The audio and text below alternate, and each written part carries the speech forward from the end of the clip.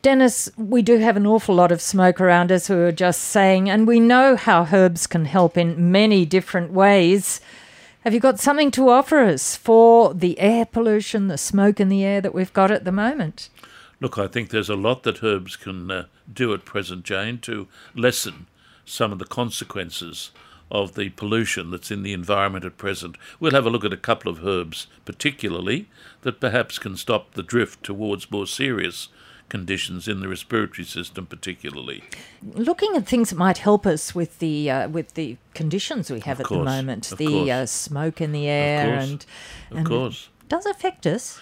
Look, it does. I was saying before the program started that for the first time that I can remember, I'm actually seeing an increase in people wearing face masks. And these are Aussies, if you like. Well, I mean, you see people wearing face masks a lot who come from China and Asia. But even in our locality in the Hunter, I've been seeing it a lot, which I tend to agree with. It's a good idea, and the level of particulate matter in the atmosphere up in the Hunter at present, in my opinion, is unprecedented, and I've lived there for a long time. So I think there's something to be learnt to start with from the habits and the traditions of other cultures in coping with air pollution, that if you are particularly sensitive to it, face masks wouldn't solve the problem, but it might lessen some of the inhalation, particularly if it gets worse, or if you're living in very, very affected areas, say in some of the bushfire zones. So I think to start with, don't be too proud about going to the pharmacy and getting some of these things and wearing them. Particularly, I come back to the point, if you have a compromised immune system, or if you suffer from upper or lower respiratory systems. That's principle number one. But I think over this year particularly, we've been talking about herbs, two of which have a remarkable affinity, particularly for the upper respiratory tract, when it is inflamed, discharging, irritable, and sometimes infected. And what I'm talking about here are people that can experience conditions of the upper respiratory tract which, if left unmanaged, can drift towards a sinus infection, which then frequently requires antibiotic therapy. Two of those herbs, I believe, have a role presently, Jane, and those two herbs we have spoken about. I have a great deal of confidence, after many, many years of lecturing on this herb and practising with it. That is the European or the English herb known as eyebright. Eyebright is botanically known as Euphrasia officinalis, and interestingly, its indications are not just for inflammatory conditions of the eyes, but it is used for what one British writer referred to as systemic watery conditions of the upper respiratory tract. That's a great description. It's a lovely way of looking at it, and I think that it's a herb that's underappreciated for the way in which it addresses particularly chronic or low-grade irritable states or inflammatory states of the sinuses particularly, which reflect themselves in a lot of mucus production, in a lot of postnasal secretion, and of course can also implicate the eyes. So in a situation like this, in my practice, I'm noticing people coming in and using eyebright, requesting preparations that are based on eyebright, and I would see it as a supplement on its own, so readily available from our health food stores and pharmacies, perfectly safe. I would see it as a first line of defence from the herbal world in a way to lessen some of the consequences of particulate matter, the smoke, etc., causing irritable states of the upper respiratory tract, climaxing, as I've said, in very catarrhal symptoms. The second herb that usually runs with eyebright, and we've spoken about it even recently on the program, is the remarkable herb Hydrastis canadensis, commonly known as golden seal. Now, there are few herbs, as I've said when we've spoken about this remarkable remedy, that have such a broad spectrum application in herbal medicine, and one of the areas where it is particularly useful, and let me emphasise this, is in addressing both preventatively and treatment-wise inflammatory states of the sinuses, of the nasal passages. It's one of those remedies that shines in addressing all these challenging conditions that again can climax in sinus episodes, nasal blockage, postnasal secretion, and general discomfort. So again, if I'm living, or if I were living in an area that was particularly affected by particulate matter, and if I were a person that has historically experienced catarrhal states of the upper respiratory tract, or was experiencing occasional episodes of sinusitis, I would be, for at least a period of time, using those two herbs. Again, let me emphasise, readily available without script from our good health food stores and pharmacists. They're reasonably priced. Even if they're used during this period of time, in my opinion, they would contribute significantly against some of the consequences of inhaling what's in the atmosphere at present. So sometimes the herbs do need to be taken over a long term, and you've Correct. talked about that Correct. with many. Correct. But with this, the effect is a bit more immediate. Absolutely.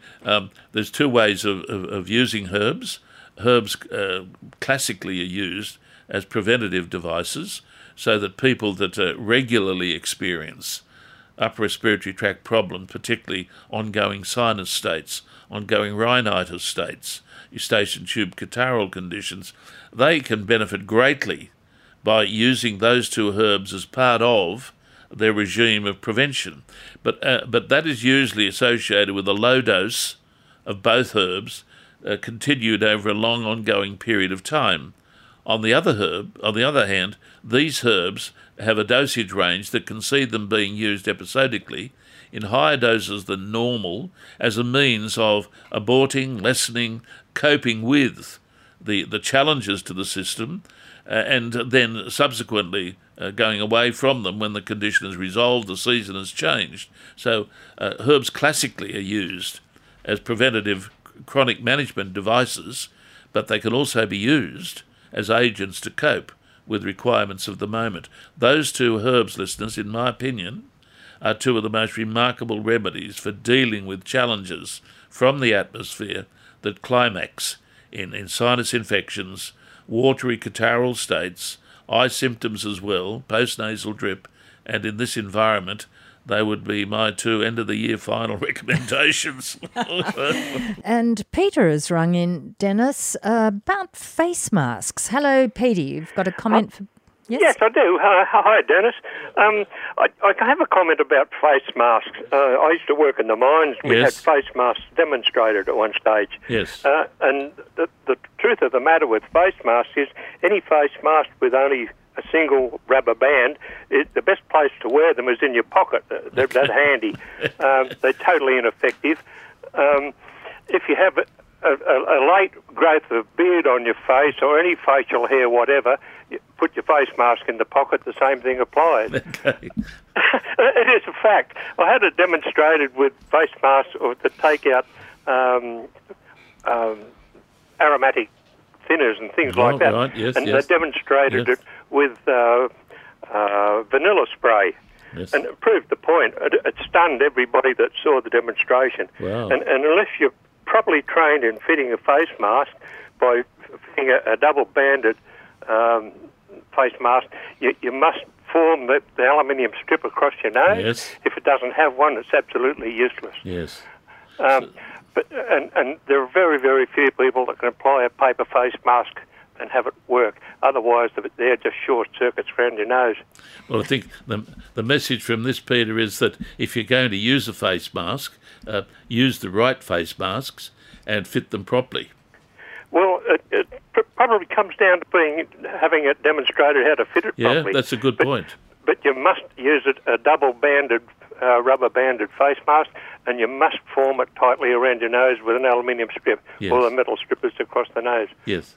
Look, I think probably also here, Peter, a lot depends upon what sort of filtering you're wanting done. If I agree, if you're looking at, say, industrial challenges and things like that, my son used to be a painter and he was very conscious of face mask behaviour and requirements. But I think if you're in an environment where the particulate matter is very obvious and much larger than what would say, occur in some of the molecules associated with industrial fumes, there's probably a bit of logic in using that at least to knock out some of the heavy stuff that might be floating around, particularly in a bushfire environment. And that's a really good point, Peter. Thanks so much for bringing that up. And we've also had a caller not on the line at the moment who'd like you to repeat the 2 herbs you mentioned for things like sinusitis. Okay. We've mentioned this morning a couple of herbs which I've put forward, and in fact I've put them forward frequently on this program as being classically recommended for preventing or managing sinus conditions, particularly that are chronic, recurring, or even sometimes episodic. Those 2 herbs, let me emphasise, are as follows. There's the European or English herb known as eyebright, botanically known as euphrasia, but eyebright's good enough for you out there listening to it. And the other herb, of course, is the American herb hydrastis, commonly known as golden seal. Now, those 2 herbs very, very commonly occur in over-the-counter preparations that are labelled with terminology associated with sinusitis. In other words, they're so well recognised in their relationship to sinus infections and chronic sinus conditions, or trying to prevent them, in fact, that many products available, again, I would say, from our good pharmacies and health food stores are named in a way that relates these 2 herbs particularly to the sinuses. I'm not going to mention brand names, but if you were to go to your pharmacy or your health food store, mention those 2 herbs, they would show you, I'm sure, products out there that are over-the-counter, don't require a script, but contains those 2 very, very important remedies, eyebright and the American herb golden seal. I like the name eyebright too. You do indeed, that yeah. sort of fits, doesn't it? The interesting thing about eyebright is that in the old days, not just in the old days, but even in my early practice years, eyebright was primarily used to address inflammatory conditions of the eyes, things like blepharitis and discharge from the eye. These days it's not so commonly used. One always has to be cautious about using anything on the eye, particularly preparations that are based on crude materials, unless they're filtered properly and unless the water is boiled and pure. You can probably complicate an eye condition by domestically managing it, or trying to, by making an infusion of eyebright. But historically, the herb has a reputation for addressing topically eye conditions, and it wouldn't have that reputation unless it worked. And I know it works, but these days, interestingly, what seemingly has come in here is what I mentioned a couple of weeks ago, and that is the way in which the Manuka honey has emerged as being a very, very significant remedy, again over the counter, in managing inflammatory conditions of the eyes. And Dennis, you mentioned that Manuka honey, which is a great substance and can be used a lot, that it can also be helpful in looking at upper respiratory tract problems. Oh, absolutely. I am rapidly coming to the viewpoint that the discovery of the profound properties of Manuka honey will probably go down as one of the great advancements and contributions of natural substances to disease management. Now, I know that all honeys, let me emphasise this, all honeys share similar characteristics, but we do know that some honeys contain unique chemical constituents derived from the flora that they've been derived from. And in this case, the Manuka honey is unique in as much that it brings with it constituents that allow it to function in 2 ways. That is, to act as a mild anti-inflammatory agent, which basically means managing irritability. Irritability is a good term to use for the way in which honey generally, but the way in which Manuka particularly, works on inflamed conditions. Hence, its benefit as used in eye drops for managing irritable states presently, which can easily be picked up if one is working in the environment. Now, I get into too much trouble, particularly from my dear wife, who says you're not wearing your hat and you're not wearing your sunglasses. Now, I'm doing it more frequently than what I ever did, but it's a bit late in the day, so I have rather very, very sensitive eyes. And of recent times, I have been using the Manuka eye drops, which are procurable from multiple outlets, and I must say that the relief that I obtained was stunning. In fact, prior to having used this, I had been using steroid drops. My condition was pretty serious at one stage. Now, it's no longer like that, but the use of the Manuka drops, if you like, has kept my eyes less inflamed and the eyes looking reasonably good, and that really surprised me. So a lot of that comes from the soothing, the anti-inflammatory potential of that particular honey. By the way, the Manuka honey is indigenous to Australia and New Zealand. Here in Australia, it's frequently known as jellybush honey, and they both share the same characteristics. Now, it's interesting that the Manuka eye drops at this stage seem to be coming out of the United Kingdom.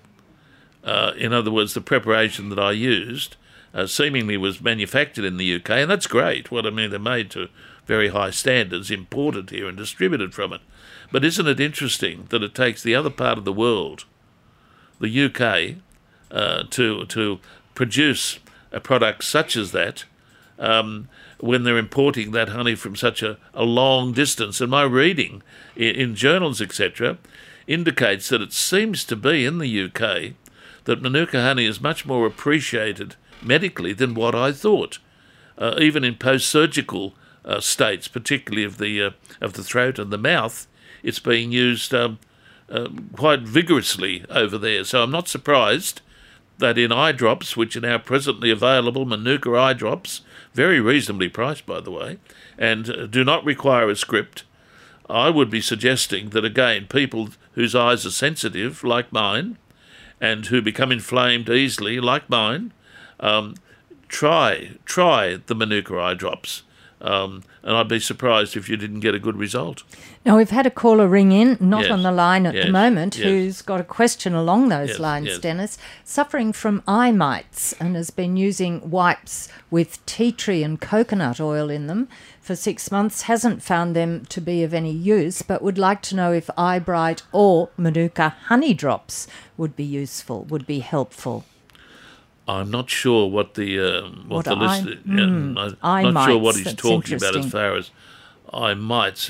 When he says he's been using wipes with tea tree oil and coconut oil in them, that worries me a little bit. I hope the listener has had this condition looked at medically, because it could be a condition that is a little bit more serious than what he thinks, and it might not have much to do with what he refers to as eye mites. That puzzles me a little bit.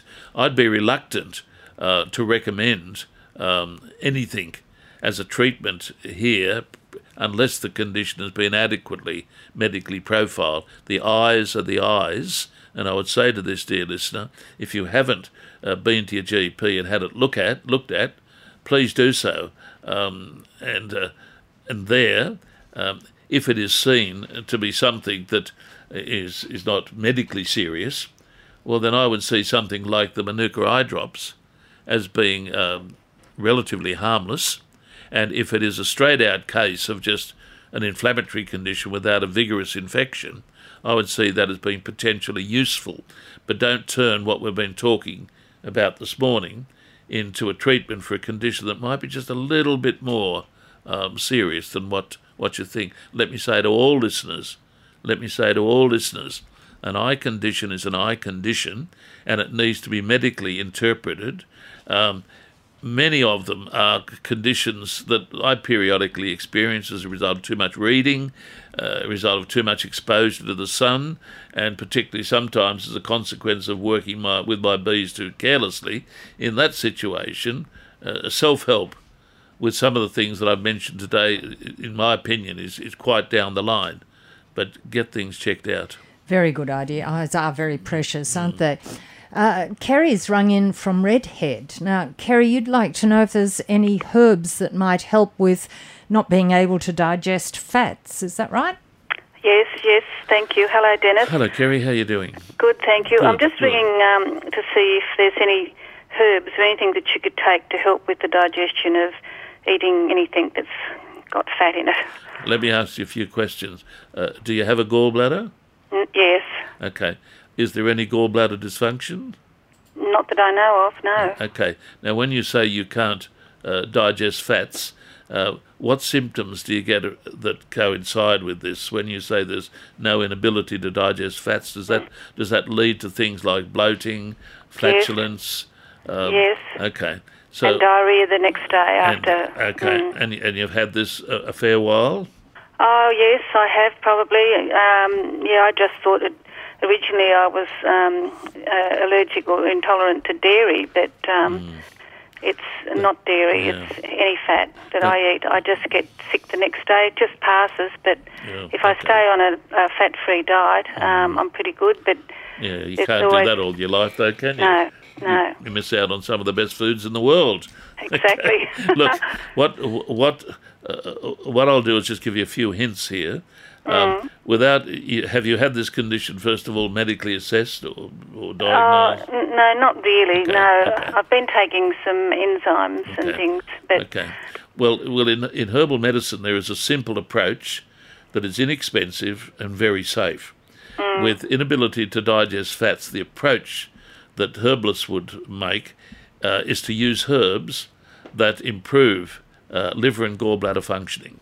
A herbalist would interpret this condition as being associated with perhaps what we call in the trade, gastroenterologists might laugh at it, but we call in the trade here a sluggish gallbladder functioning.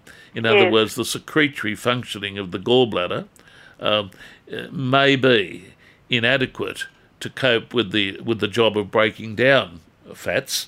So using bitter herbs, B-I-T-T-E-R, bitter herbs, which are known as choleretics, C-H-O-L-E-R-I-T-C-S,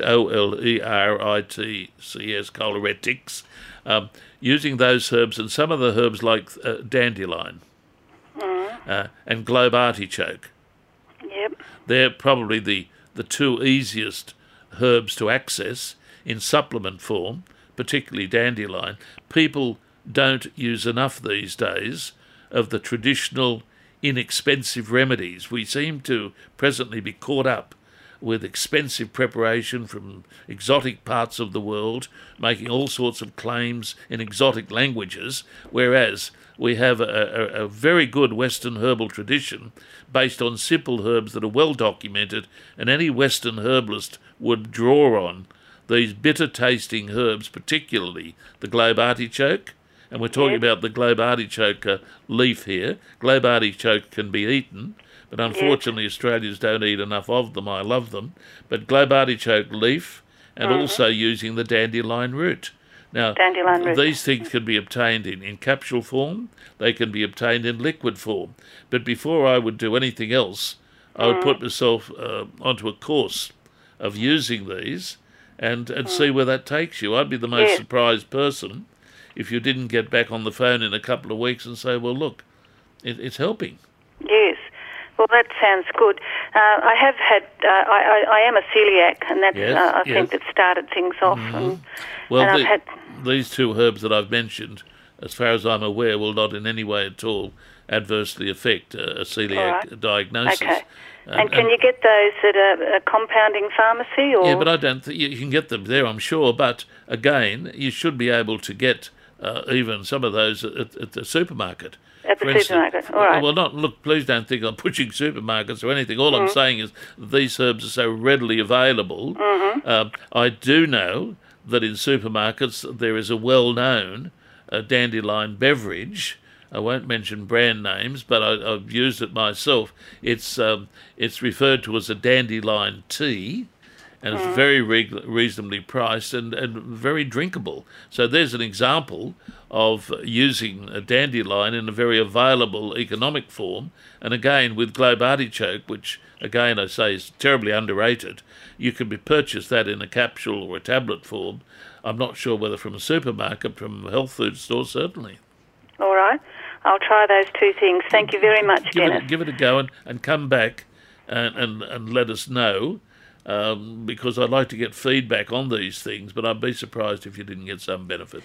Some things that we might be noticing as a result of the current conditions, the smoke and stuff in the air that's causing a problem. Now, some people get to the stage, Dennis, where they cough and might be, because their airways are irritated, and they might be taking some medication to help with that. Sure. Can herbs help too? Yes, I think that here herbs, and as well as honey, can be very complementary to the medical management of any respiratory condition. Now, let me emphasise here that respiratory management of serious conditions obviously requires medical management, but this doesn't necessarily preclude a sensible, safe use of complementary natural substances. And where you have a cough particularly that may be just associated with what we call irritable airways, or where you have a cough that is transitory and more irritable than associated with any serious respiratory infection, it's here that herbs can be remarkably effective. It might surprise listeners to know that probably one of the most popular herbs used in herbal medicine all around the world is the herb licorice, botanically known as Glycyrrhiza glabra. Now, licorice is a herb that is very frequently used in traditional respiratory combinations. It has a very soothing, anti-inflammatory and anti-tussive effect, that means anti-coughing effect, that is well known. And so any irritable cough condition particularly could benefit from a course of liquid medication that incorporates the fluid extract of licorice, and that would be readily available from a dispensing herbalist or from a compounding pharmacist. Usually, licorice for irritable cough conditions associated with irritable airways would be combined with other herbs, particularly, say, the herb marshmallow and sometimes aniseed. But licorice, still terribly underrated for its benefits in lower respiratory conditions, particularly coughing conditions of an irritable nature. Don't forget that. But let me just give a warning here. Licorice is a herb that can be overdone, and it has a strict dosage routine. My recollections, and I think I'm pretty right on this, from the British Herbal Pharmacopoeia stipulate that the dose of the liquid extract of licorice is 2 to 5 mils 3 times daily. That is a dose that, in my opinion, should not be gone beyond, because licorice can cause complications if it's taken in excessive dosage or in combination with some prescription medications. But for simple, irritable cough conditions, licorice warrants a place in, say, any cough medication. But, here always again, a but. Always a but. Here again, the use of honey preparations is again very latent in the older, even pharmaceutical literature of years gone by. The oxymels, for instance, Oxymel, Oxymel, Oxymel is still in the British Pharmacopoeia, and oxymels are medical preparations that are based on honey. And oxymels were frequently used. For instance, there was an oxymel of horehound. Now, horehound is a remarkable herb also for cough conditions. There was an oxymel of squill that older generation of pharmacists, probably my age now, would make up for dealing with cough conditions. So honey has a well-known reputation as an agent to facilitate benefit in cough conditions coming from multiple causes, but particularly irritable coughs. And let me just say that an irritable cough is something that is usually there. It's been well investigated. There doesn't seem to be any overt pathology behind it, but I've treated these conditions for 40 years. A cough can be quite irritable and debilitating and defies all medical management. Here's some of the simple approaches: incorporating the herb licorice, and particularly incorporating an oxymel, that is the use of honey, and in particularly, say, the Manuka honey. That, to my way of thinking, is a way of, again, easing any respiratory complications that climax in a cough associated with what we're going through presently with a polluted atmosphere.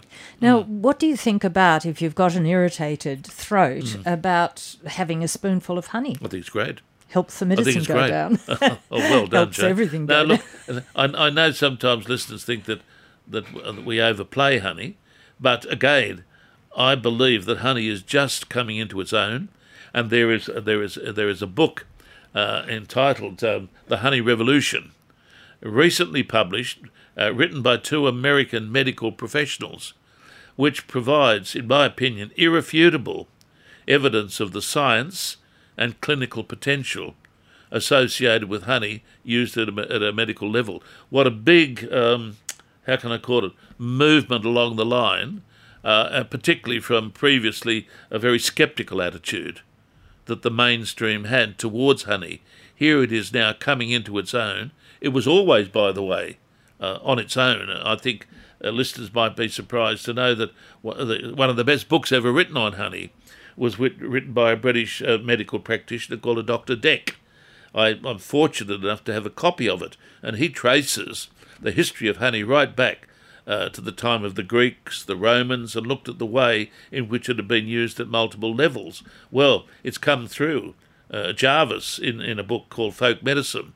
Jarvis was an American GP practicing in Vermont, and noticed the way in which the rural population there used a lot of honey and a lot of apple cider vinegar. And so in that remarkable little book, which is a joy to read, called Folk Medicine, which I still suggest people get hold of and read it, he presents the virtues of honey. And now we have medical professionals coming on stream, taking up that strand of knowledge and bring it up to speed with some of the science behind using honey medicinally. And is honey together with apple cider vinegar going to be a different... Will that help it or help it? You're getting on the apple cider bandwagon, Well, I'm Jane? just wondering whether it's going to help, and maybe it's an essential part, or maybe it's a separate thing. Look, I think one can take it. Some people would certainly use apple cider vinegar with honey, because apple cider vinegar is not to everyone's taste, but some people do and swear by using a daily dob, if you like, of honey with a daily taking of apple cider vinegar as the elixir of life. Oh. Now, my dear old mother, God bless her, who's now passed on, she was a great fan of what we're talking about, apple cider vinegar and honey. And I think she used it, and she passed away just short of 90. And there might be something in it, Jane. There might be something in it. So that sounds as though the apple cider vinegar is the thing that's good for you. That's the elixir of life, and the honey helps. Again, Jarvis wrote a lot on apple cider vinegar. And for people out there who are working on the land, many of them know of this already, that if you feed your animals apple cider vinegar regularly as part of their diet, it tends to lessen, particularly in a dairy situation, the advent of mastitis. Now, we know this, my dear wife and myself. We've gone through some very interesting phases of our 50 years together, but in our earlier days we were virtually hippies, and we had, some people say he still is a hippie. Well, okay, I actually like the hippies, but we had goats, a herd of goats. My wife had a herd of goats, but we took up that mantra and we fed our goats molasses and apple cider vinegar together with their meal that they used to have every day. We never, ever had a goat with mastitis. Never, ever. They produced the best milk you'd ever get. My 4 children came from my dear wife's breast straight onto goat's milk. And the goat's milk was sweet and beautiful and based on apple cider vinegar and molasses. How do we get into this topic, Jane? I don't know, but it seems it can be a wide-ranging program, can't it? Read Jarvis's book on folk medicine, and there's a lot there for the farmer. Mind you, farmers know a lot about this, but there's a lot there for the layperson also. Excellent. Well, that's Health Naturally for today. I don't know where we ended up, Jane, talking about mastitis. We started off with the respiratory system. You led me there, Jane. Dennis Stewart will be back with us next Friday. Thanks for listening to this podcast from 2NURFM at the University of Newcastle. Topics range from gardening to health, well-being, pet care, finance, business and travel. You'll find them all at 2NURFM.com.